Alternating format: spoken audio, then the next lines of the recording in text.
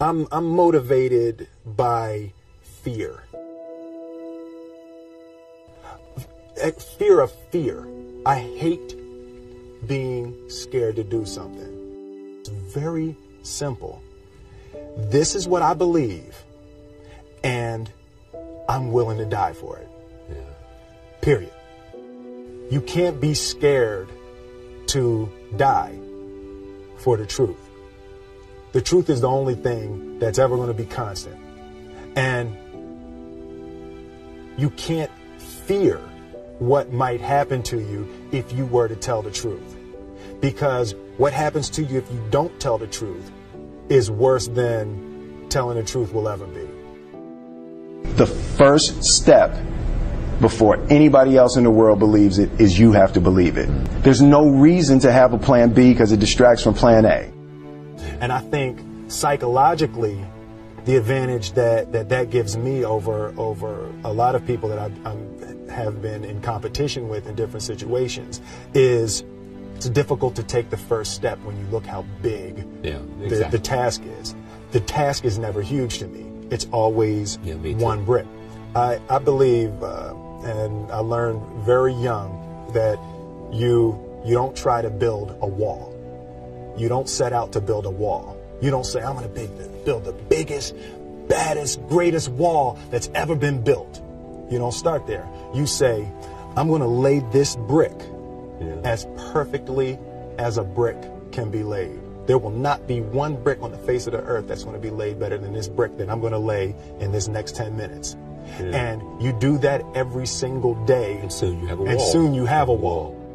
I've never really viewed myself as particularly talented. Where I excel is ridiculous, sickening work ethic. You know, while the other guy's sleeping, I'm working. While the other guy's eating, I'm working. The separation of talent and skill is one of the greatest misunderstood concepts for people who are trying to excel, who have dreams, that want to do things. Talent you have naturally. Skill is only developed by hours and hours and hours of beating on your craft.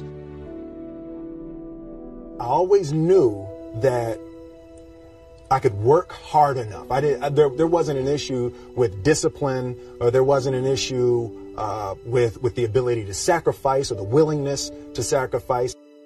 There's no easy way around it. No matter how talented you are, your talent is going to fail you if you're not skilled. Mm-hmm. You know, if you don't study, if you don't work really hard and dedicate yourself to being better every single day.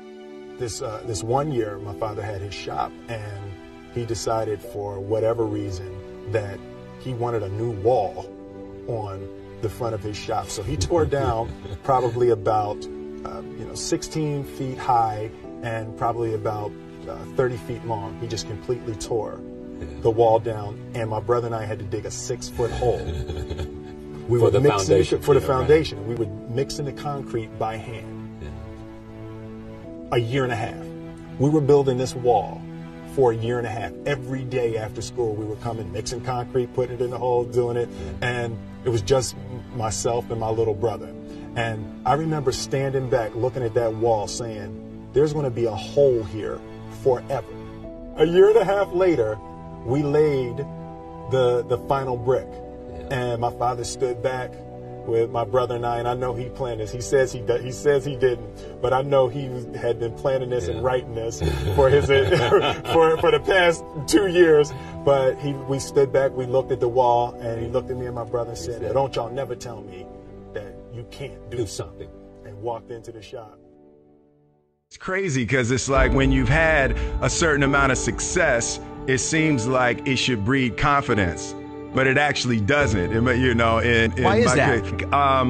When you win a lot and you lose the ability to lose, you're not allowed to lose anymore. Right. Stakes too high. Yeah, you actually lose the ability to create, right? Because the reckless abandon, and it's something I'm getting back from watching my kids, they really don't care. Right. That kind of reckless abandon and that lack of fear and not trying to protect anything and not trying to live up to a legacy or anything like that. That's just kind of being freedom. A grown-up. Yeah, fear is the killer of creativity, man. And it's like, there's also a misconception about failing, right? It's like, no, you have to fail a lot. You know, you have to fail early, you have to fail often, and you have to fail forward, right? So I'm trying to get comfortable getting back to failing. Failing forward, I love that. Fail forward, you know, because it's like, if you're not willing to fail, you're never going to put up that last shot.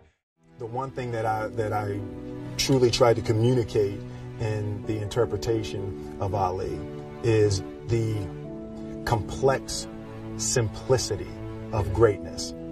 And how greatness is not this wonderful, esoteric, elusive, God-like feature that only the special among us will ever taste. You know, it's something that truly exists in all of us. Loss is bound to joy. Like pain and suffering are bound to joy. The being able to survive something is actually a big part of being able to find that next wave of joy. You appreciate smaller things.